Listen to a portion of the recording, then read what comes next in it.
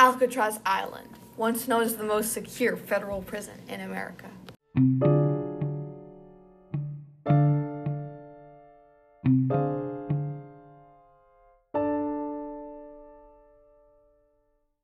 Now a mysterious space left with nothing but the memories of its past inhabitants.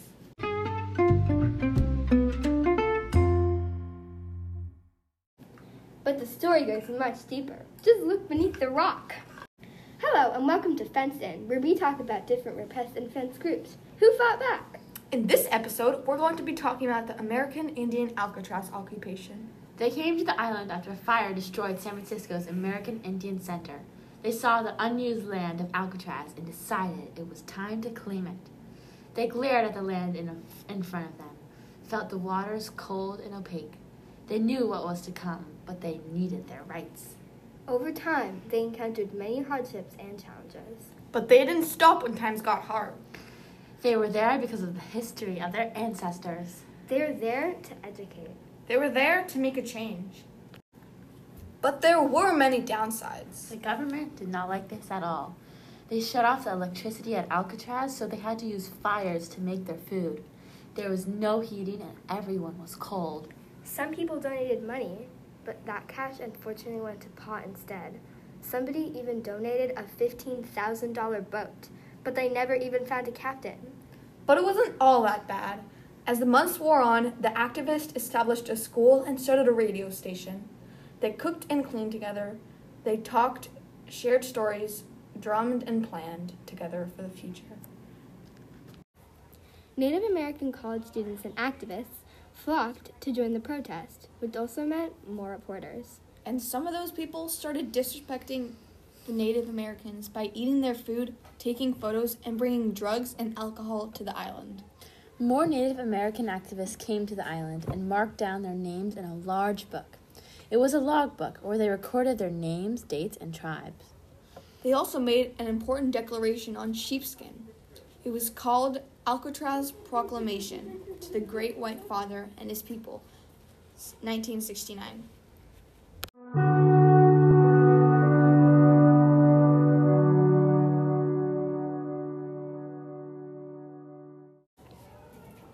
We feel that this so-called Alcatraz Island is more than suitable for an Indian reservation as determined by the white man's own standards.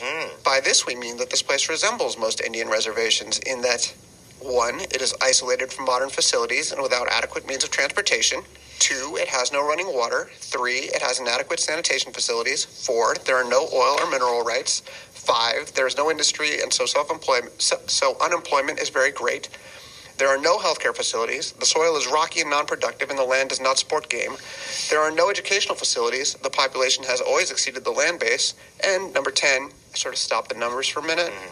The population has always been held as prisoners and kept dependent upon others. What fantastic. The proclamation allowed the Native American tribes on the island to stay what they needed. And finally, after that, people started respecting them, including the government, which was a big accomplishment. But their occupation soon came to an end. It was a cold morning and mist wrapped around the border of Alcatraz Island as tribal members gathered around a glowing fire. The sea left a lingering smell of fish in the cold, brisk morning air. Yvonne, Oak's 13-year-old daughter, wandered about the many halls. Then, suddenly, she fell down 3 stories and hit her head at the bottom. She died 5 days later, making her dad, Richard Oakes, leave the island behind, and that was the last rupture. Native American students that came to the protest soon had to leave to go back to school. Their lives were unsustainable there.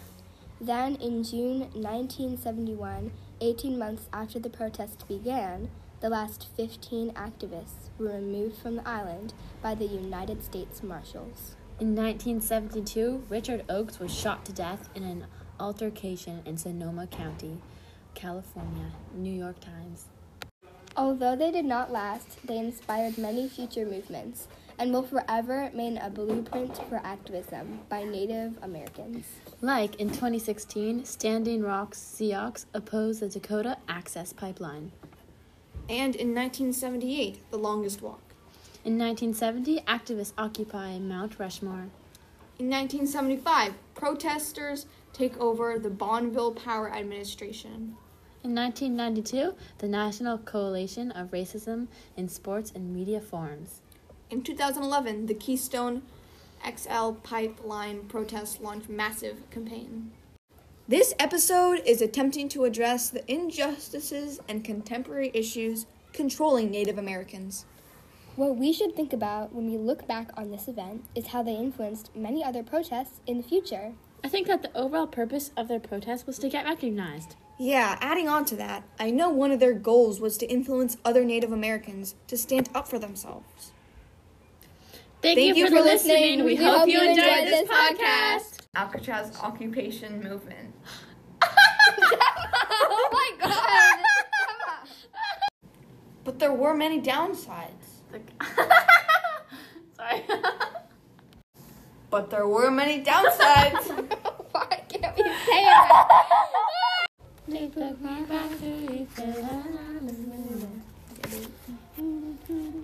Okay, ready? Are you guys ready? The proclamation was something the Native Americans wrote on sheepskin because that's what they felt. That was the wrong thing. The proclamation allowed the Native Americans... Native American students that came to the protest that soon... What? Hold on, let me read this. Native American that students came to the protest... Wait, Native American that students Get it, came. Temma. Do that.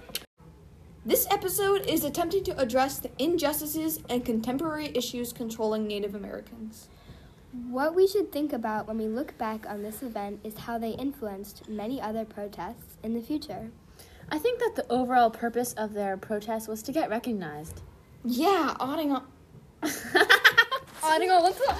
No, I really said adding. Please. Enjoy. Our podcast. Oh, no. Please. Enjoy Our bloopers. Yeah. I'll be back.